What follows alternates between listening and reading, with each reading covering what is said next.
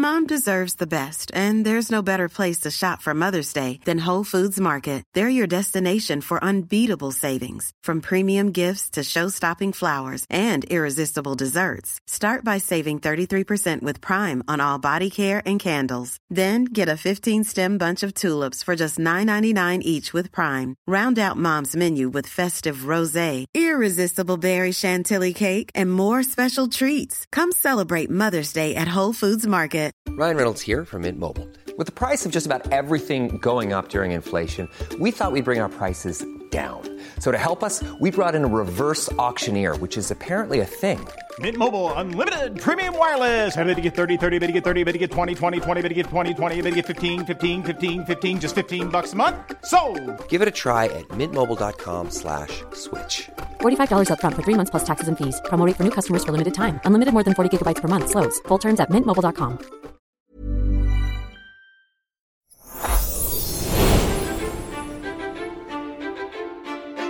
When we think of fairies, we think of Tinkerbell. We think of wings and frilly skirts and pink, girly, ultra-feminine costumes. We think sweet, cute, unthreatening. But fairies have not always been thus. The fairy in the 16th century may have been increasingly enfolded in the pages of literature or confronted only on the stage, but they were supernatural and indeterminate beings. They acted as salutary tales of remaining forever a child or dwelling in dangerous liminality. They provoked and needled and would not be pinned down. And there seemed to be a relationship between the fluidity of their gender and their power. To explore this element of their appearance in Shakespeare and Spenser and in other literature, I'm joined today by Dr. Ezra Horbury. Dr. Horbury is a lecturer in Renaissance literature at the University of York, having previously gained a PhD at the University of Cambridge and been a postdoctoral research fellow at University College London. They work in the areas of early modern literature, theology, and queer theory. Today, we're discussing their article, Early Modern Transgender Fairies.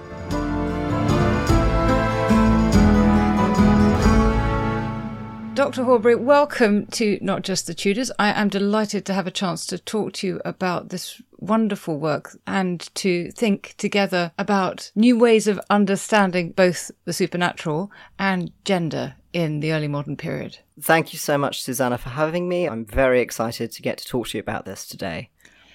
So can we start with fairies? Can you give me a sense of who fairies had traditionally been understood to be and what they were becoming in the 16th century? I think one of the caveats here is to think about how we today understand or perceive a shift to have occurred here versus how it was experienced at the time. The big change that really happens at the end of the 16th century and into the 17th is the increased literariness of fairies, and the literariness is what survives to us today much more than the folklore. Medieval fairies are much more understood through folkloric beliefs. They are creatures that are viewed as strange, as frightening. They are associated with the landscape, with strange, dangerous places. They are frequently used to explain things that are otherwise inexplicable. Death, childbirth, irregularities with children in all kinds of respects, aging, female sexuality, all very much associated with fairies. Diane Purkis, of course, has done excellent work on this. Her book, Troublesome Things, is just one of the best reads if you want to learn about medieval fairies. So this understanding of them as being these very strange and threatening creatures, very amoral. And then in literature, in the early modern period, at the end of the 16th century particularly, fairies start to be invoked in different ways. And I think a lot of this has to do with the theatre. If you are going to write a play with fairies in it, you need to ask, how are those fairies going to be embodied? And today, or rather in the late Victorian Edwardian period, if you think the idea of Tinkerbell as a fairy, often depicted as a light over the stage, was back then that's not something that would have been a very easy to pull off technique. So it's using the actors that you have.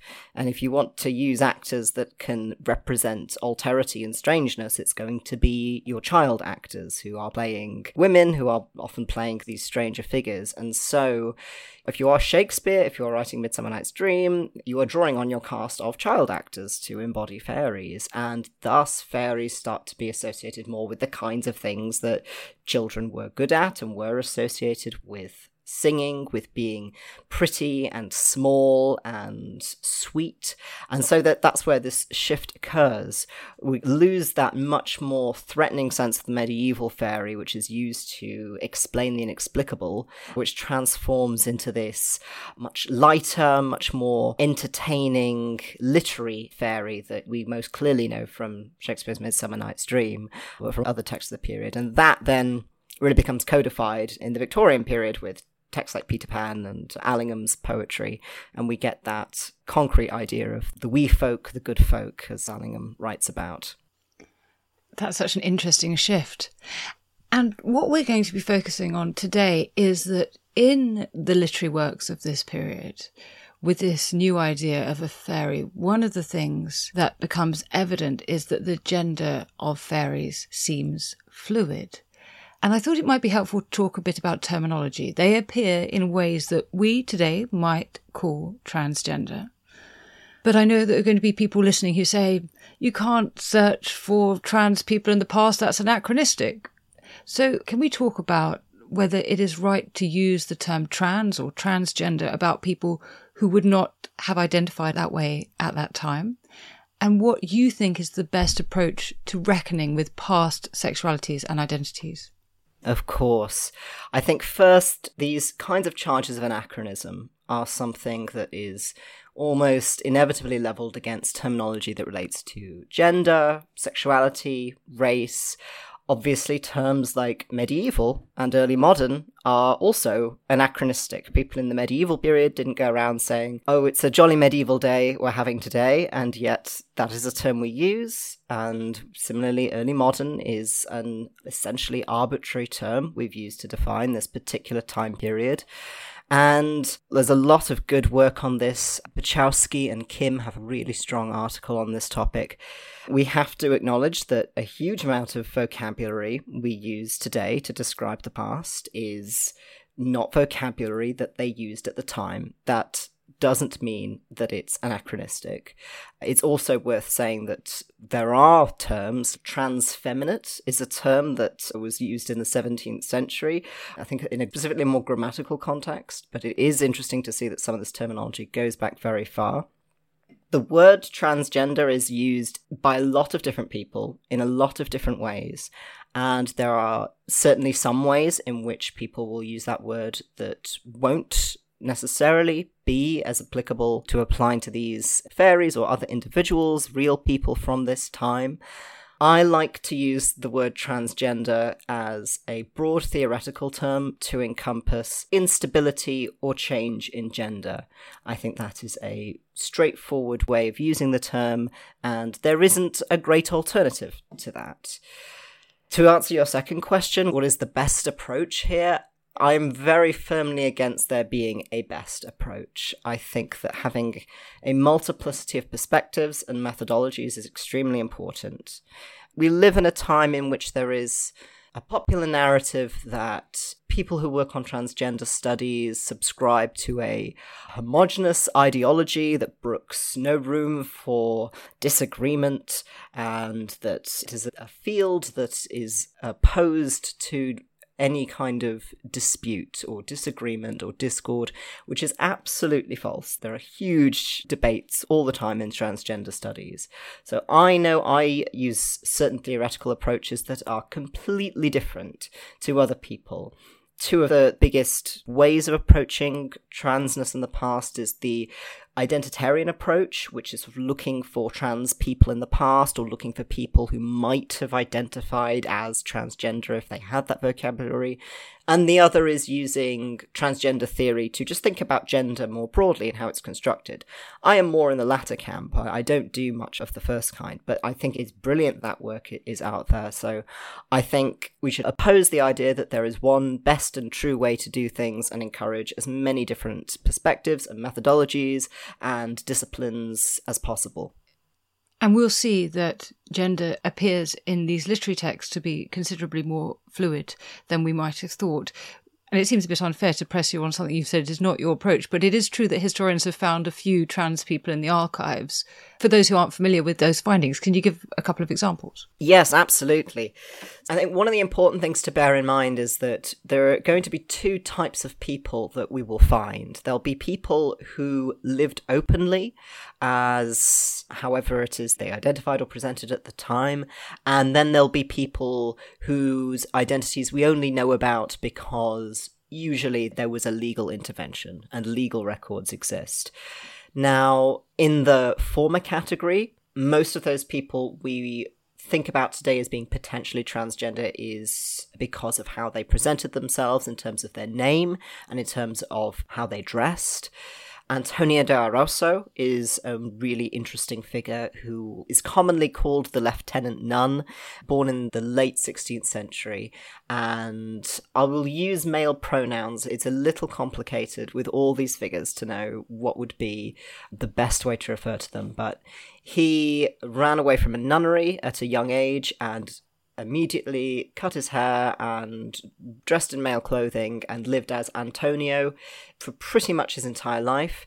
It's a very complicated figure. He travelled to the New World and was incredibly successful as a soldier there, and success as a soldier means did a lot of terrible violence against indigenous South Americans, and he revealed himself to really be a woman. I'm saying really in quotation marks there, in a couple of specific instances where it was very necessary for his safety. And so it was widely known eventually towards the end of his life that he was born Catalina but lived as Antonio. But that is a character that was a real person who lived and presented as male for much of his life. You have someone from a little earlier period, Eleanor Reichner, who was an embroideress and a sex worker and lived as female, dressed as female, and was arrested, but we don't know if she was charged for sodomy and prostitution. And then we have other people who cross-dress and often are living on the fringes of society. I said cross-dress there, which is maybe not the best term. It is ambiguous for some of these figures. Mary Frith is someone who did not change her name or live as male. So I'm going to use female pronouns for Frith, but I'm absolutely happy for people to disagree with me. Completely fine, who is someone who was a performer and a thief and lived an incredibly ebullient lifestyle, really, in London. And for a final example, I've recently been learning about, scholar Jamie Jesperson is working on in 1650s in Mexico.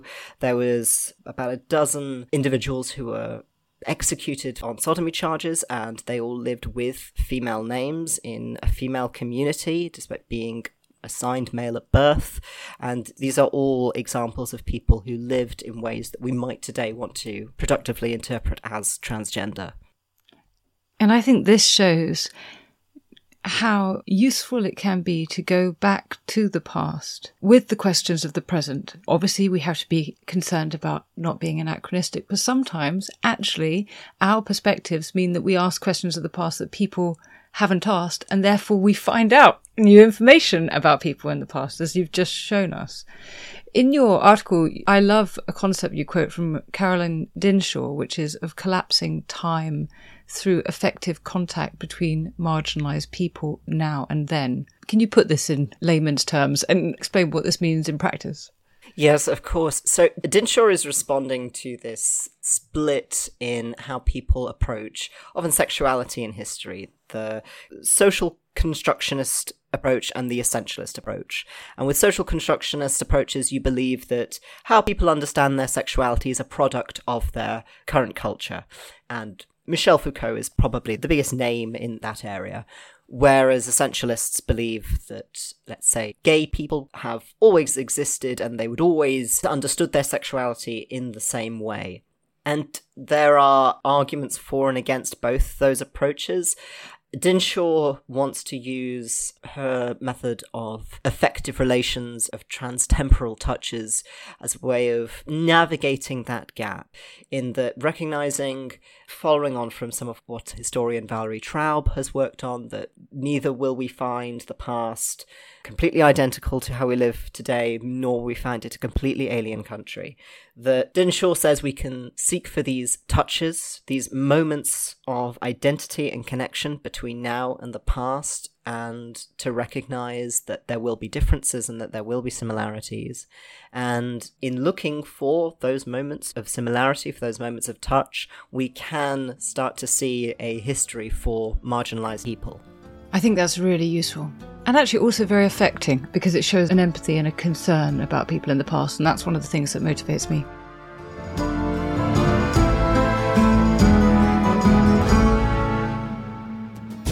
Hey, I'm Don Wildman, and on American History Hit, my expert guests and I journey across the nation and through the years to uncover the stories that have made the United States. From first flight to first ladies, from stitching the Star-Spangled Banner to striking gold in California, to shooting for the moon with Apollo. We've got you covered. Catch new episodes of American History Hit, a podcast by History Hit, every Monday and Thursday wherever you get your podcasts. Hi, this is Craig Robinson from Ways to Win, and support for this podcast comes from Invesco QQQ, the official ETF of the NCAA. Invesco QQQ is proud to sponsor this episode, and even prouder to provide access to innovation for the last 25 years. Basketball has had innovations over the years, too. We're seeing the game played in new ways every day. Learn more at Invesco.com/QQQ. Let's rethink possibility. Invesco Distributors, Inc. You should celebrate yourself every day, but some days you should celebrate with jewelry. Whether you want to commemorate an unforgettable moment or just bring some added sparkle to your collection, Blue Nile can offer you expert guidance and a wide assortment of jewelry of the highest quality at the best price. Go to BlueNile.com today and experience the ease and convenience of shopping Blue Nile, the original online jeweler since 1999. That's BlueNile.com. BlueNile.com. Quality sleep is essential. That's why the Sleep Number Smart Bed is designed for your ever-evolving sleep needs. Need a bed that's firmer or softer on either side? Helps you sleep at a comfortable temperature? Sleep Number Smart Beds let you individualize your comfort, so you sleep better together. J.D. Power ranks Sleep Number number 1 in customer satisfaction with mattresses purchased in-store. And now, save 50% on the Sleep Number Limited Edition Smart Bed for a limited time. For J.D. Power 2023 award information, visit jdpower.com/awards. Only at a Sleep Number store or sleepnumber.com.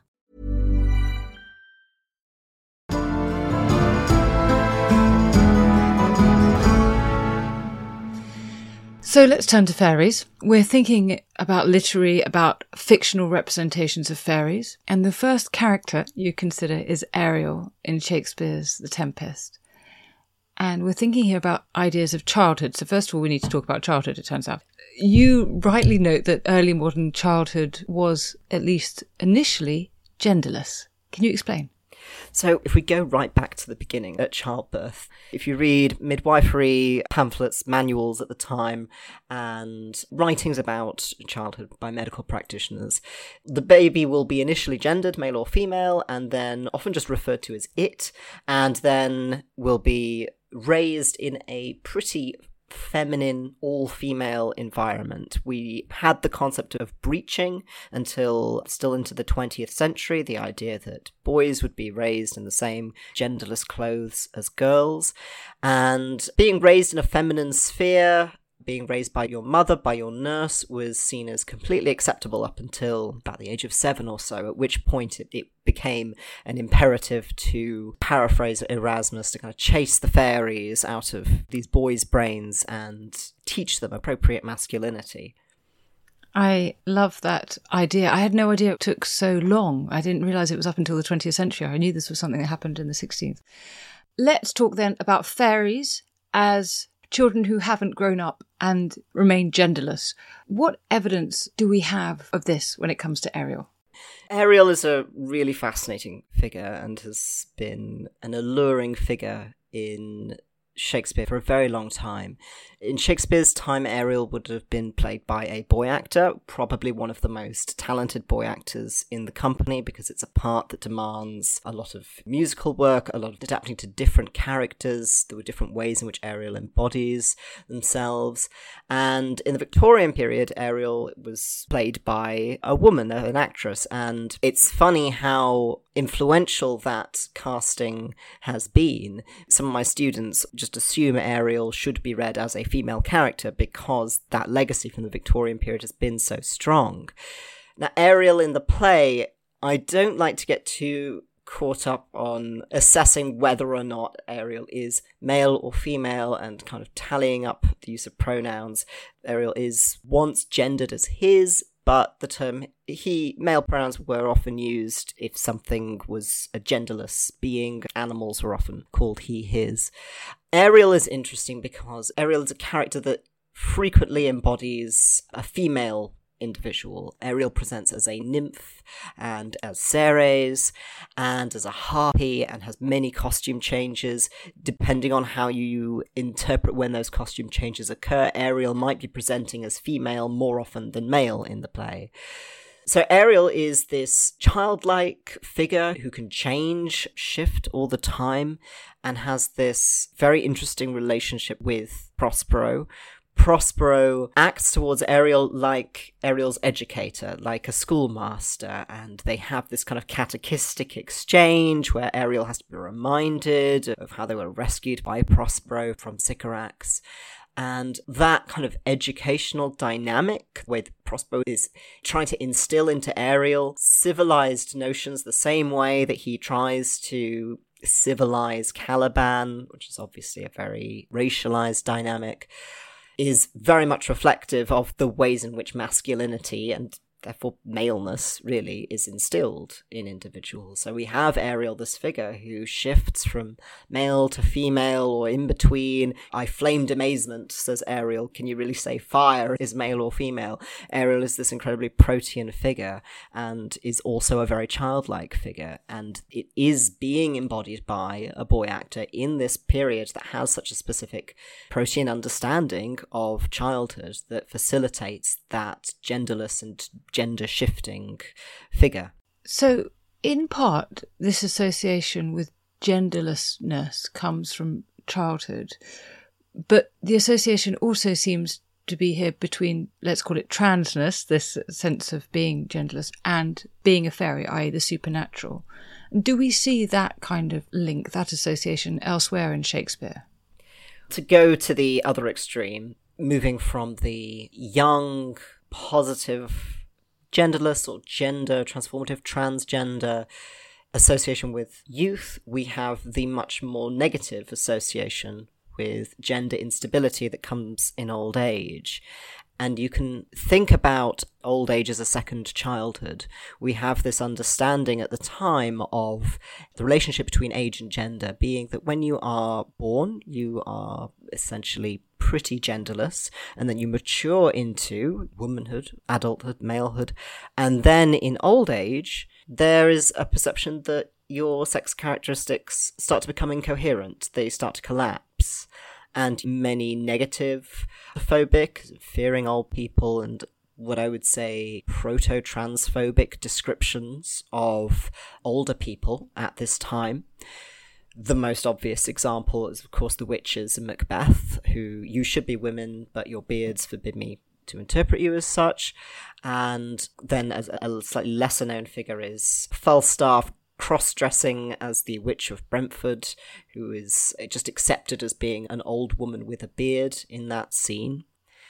So you have this association between older figures, and it's not just older women, but older men too. Falstaff as well is a figure that is very commonly associated with the belly, with the womb. He says, "My womb undoes me," because he is a figure of advanced age, and that the effeminization of the older man and the masculinization of the older women are seen as these really negative and often presented as very repulsive facts. And this was understood in a very medical, very natural, philosophical way at the time.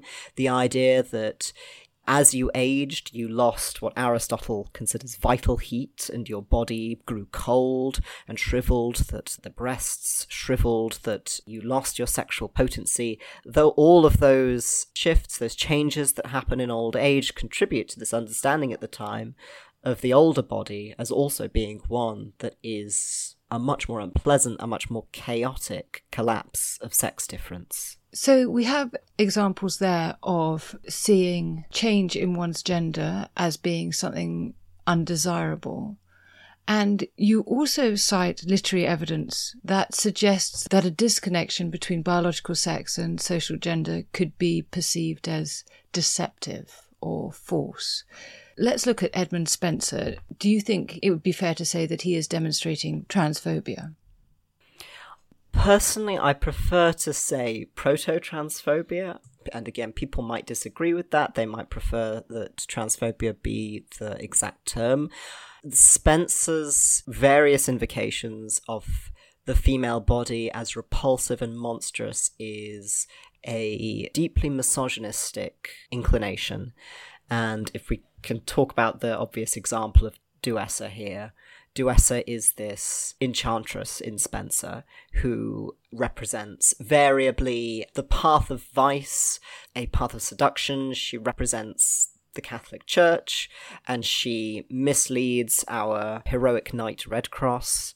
And to do that, she presents herself as being a young, beautiful woman, and then it is revealed that this is a deception, it's a glamour, and that actually her body is not that as she presents it. And Red Cross learns about this from another knight who was spying on her while she was bathing and is horrified to see what her body really looks like. And eventually, when Duessa is exposed, we see she is stripped naked in public, and we see her nether parts misshapen and monstrous, more foul and hideous than woman's shape. There's a great amount of detail about her breasts and how repulsive they are, that they are like bladders lacking wind, that she has this deformed body, misshaped parts.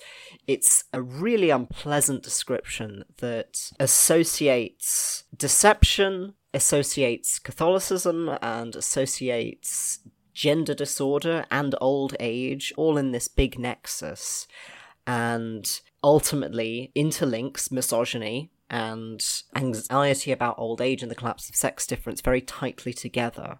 I think you're absolutely right to call it out as misogyny as well, because this is a literary character, but I'm immediately struck by the parallel with old women who were accused of witchcraft in this period, who are exactly being examined for the nature of their genitalia and judged on their relationship with the devil on that basis. And it's, sort of pretty horrifying stuff.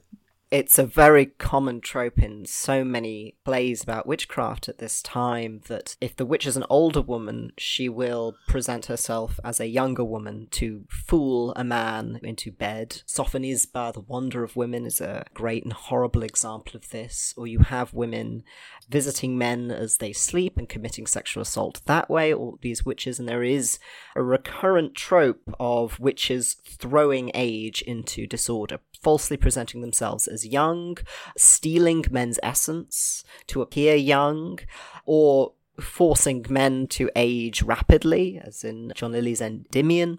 And so there is this really tight association at this time in witchcraft plays between the fear of the aging body and the idea of women being deceptive. And all of these texts are written by men. The anxiety it's expressing is not really about women's anxiety about aging, it's about men and their own sexual desires, that they have this fear, they are threatened by the aging woman and her sexuality, or perhaps they fear that they have sexual attraction to these women and they want to put that blame on those women. And it is a really strange mess of anxieties to try to untangle. It is a very common trope at the time. Yes, and as you say, so many things intermixed here: ageing and gender and hatred of women and hatred of uncertainty around gender. Everything needs to be in its box. And I'm struck by the fact that this discourse is obviously deeply 16th century, 17th century,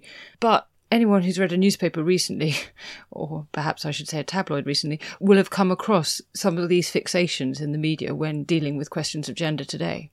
Yes, and I think it's really important to recognise that although certain groups will position trans people as being a brand new novel phenomenon of the last couple of years, the last 10 years, they might say, trans people have been around for a very long time. People who live in ways that are incongruent with how they were assigned at birth might be perceived.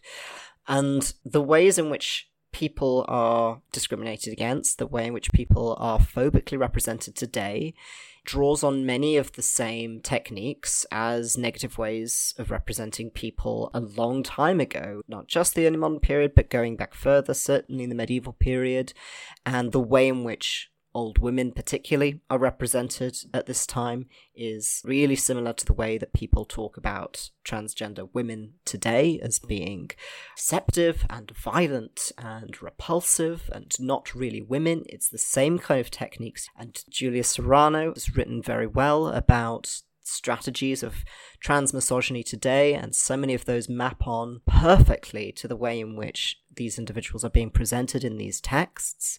And it's not just older women. We can think about the way in which Jewish men are represented at this time. Jewish men, particularly in medieval texts, are accused of being secretly female, of secretly menstruating.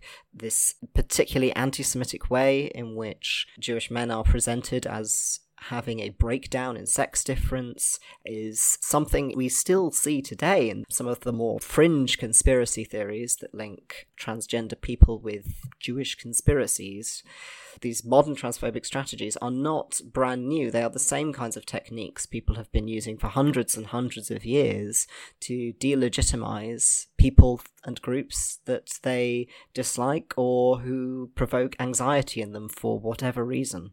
Let's turn to look at another work which is probably less familiar to people than The Tempest, and it appears at first sight at least to give a kind of hopeful way of seeing these things. This is Thomas Randolph's Amintas, which was performed first in 1630. Can you tell the story, first of all, for those who don't know it, and introduce us to the character who must transition to become the Queen of Fairyland? Randolph's play is first one of several in this genre of the Arcadian romance. They are plays that are performed by troops of child players. All the actors are children, and they are often set in ancient Greek Arcadia. The gods are active participants in these worlds, and stranger things can happen in these plays than you might expect in a more realistic text. In Amintas, we have the stories of a pair of fools, Mopsus and Jocastus. And Jocastus, is one of his ill-behaved friends, decides to impersonate Oberon, the king of the fairies, and as Oberon pretends to have fallen in love with Jocastus and says, Jocastus, you will be the queen of Fairyland, you will marry me. And Jocastus is initially very opposed to this and says he's not a woman and that he can't marry another man. That's obviously something that's frowned upon at the time, to say the least. And Oberon's solution to that is to turn Jocastus into a woman, which is the trope that commonly recurs in these plays. The reason transition is evoked is often to provide a solution to a potentially homosexual, sodomitical relationship. And Astus becomes very enthusiastic about this and says, I was born to be a queen, and is delighted with the notion that she can become a woman and a queen and live with Oberon in the land under the fairies and decides, oh, I'll turn my servant into my waiting woman. I'll have him turned into a woman as well. And the whole thing, of course, is a bit of a cruel prank at poor Jocasta's expense. Eventually it is revealed that, in fact, it's not really Oberon, and it's all been a bit of a joke. It is interesting to think about the way in which this is not a joke that presents transition as something frightening or repulsive. It is presented as a very silly possibility. It's a joke about gullibility. But in other texts, like John Lilly's Galatea, which features two girls who must cross-dress as boys for reasons of self-protection and then run into each other in the forest and each believe the other to be a real man and each fall in love with the other and eventually understand that they are both women, and as is common in texts at the time, they express it's not possible for them to be in a relationship then if they're both women. The goddess Venus appears and says, there's an easy way to solve this, we'll just turn one of you into a boy.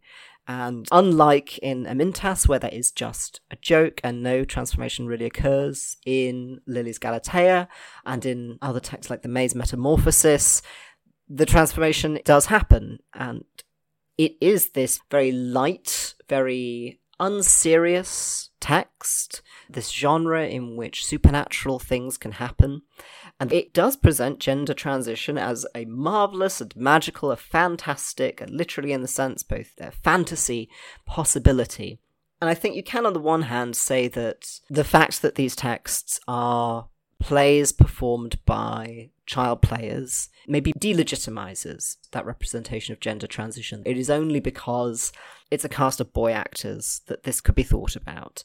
And I think there is validity to that argument, though I think also when we're thinking about texts, and this is one of the reasons I personally prefer a less identitarian approach to texts, it's important we don't lose track of their literary nature, their textual nature. Every text creates its own world, creates its own gendered world. What it means to be a woman in Macbeth, where you can be a bearded witch, or you can be Lady Macbeth saying, unsex me here.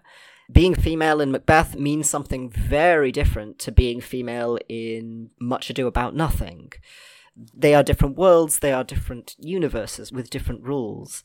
And I don't think texts like this should be dismissed for being light in tone, for being plays with child players, for being quite magical and problem-free entertainment at how they deal with gender transition. They are simply advancing a particular way of thinking about gender, and one that I think is really quite lovely still to think about today. So one last question then. Galatea sounds, in the end, affirmative towards gender change, and indeed to same-sex love, potentially. But Amintas, you've suggested, draws this parallel between, believing in fairies and believing one can transition. Do you think, in the end, then, it's actually reinforcing contemporary binary norms of gender and sexuality? I think it's very difficult to say one way or the other, and I think that, though I don't teach Amintas specifically, I only teach Galatea, and I always encourage my students to have as much diversity of readings as possible. And I think you can situate this text very firmly in the culture and say one way or the other that it affirms popular beliefs or not. But these texts also participate in creating those beliefs. They're not just reflections of culture. They are active voices in that culture as well. And it's very easy to fall into a trap of self-fulfilling readings, which kind of goes right back to what we were saying at the start of this conversation about the nature of anachronism. Our understanding of history has been written. It is not an objective fact. History is a discipline that is written by historians, and written very well for the most part. Historians do a great job. But it isn't an objective reality, and it comes with certain biases, and sometimes if we see a discrepancy between what we understand as history and what we actually find in the texts, sometimes that is because our understanding of history as we have received it doesn't perfectly reflect the time. And it is, I think, important to, when we find these texts that engage with gender in transgender ways, be they playful and positive, or be they phobic and discriminatory, to engage with them on their own terms, to understand the kind of world, the kinds of presentations of gender that they are advancing, and try to figure out what we can do with that text, what it means to us. And there are many different ways in which we can use a text. We can use text to learn about history. We can use text to learn about its author, about the context of production. The possibilities are endless. And I think that pursuing that multiplicity and keeping our eyes open to the potentialities of texts is something that is really important when it comes to approaching literature from the past. In fact, what you're saying is, if I'm understanding you correctly, that we need to allow for that multiplicity of readings, that inherent in the text is that there is that multiplicity of readings. And for me trying to shut it down and say, oh, it's this thing or it's that thing, is not helpful. Just as we're trying to encourage a multiplicity of approaches towards gender, let's have a multiplicity of approaches towards the text. Yes, absolutely. Well, thank you so very much for this really insightful and interesting episode. I found your work absolutely fascinating, and it opens up all sorts of avenues for further thought and further research. Thank you so much for your time. Thank you so much, Susanna. It's been a lovely conversation. Thank you for having me. And thanks to my producer, Rob Weinberg, and my researcher, Esther Arnott. And thanks to you for listening to Not Just the Tudors from History Hit. We're always eager to hear your suggestions for podcast subjects, so drop me a line at notjustthetudors@historyhit.com or on Twitter at notjusttudors. Also, if you're in need of an extra hit between podcasts, do sign up to our newsletter, Tudor Tuesday. Details of how to do that are in the notes below this podcast. And please rate, rank, bestow multiple stars, and comment on this podcast wherever you listen, including on Spotify. It really helps more people find Not Just the Tudors.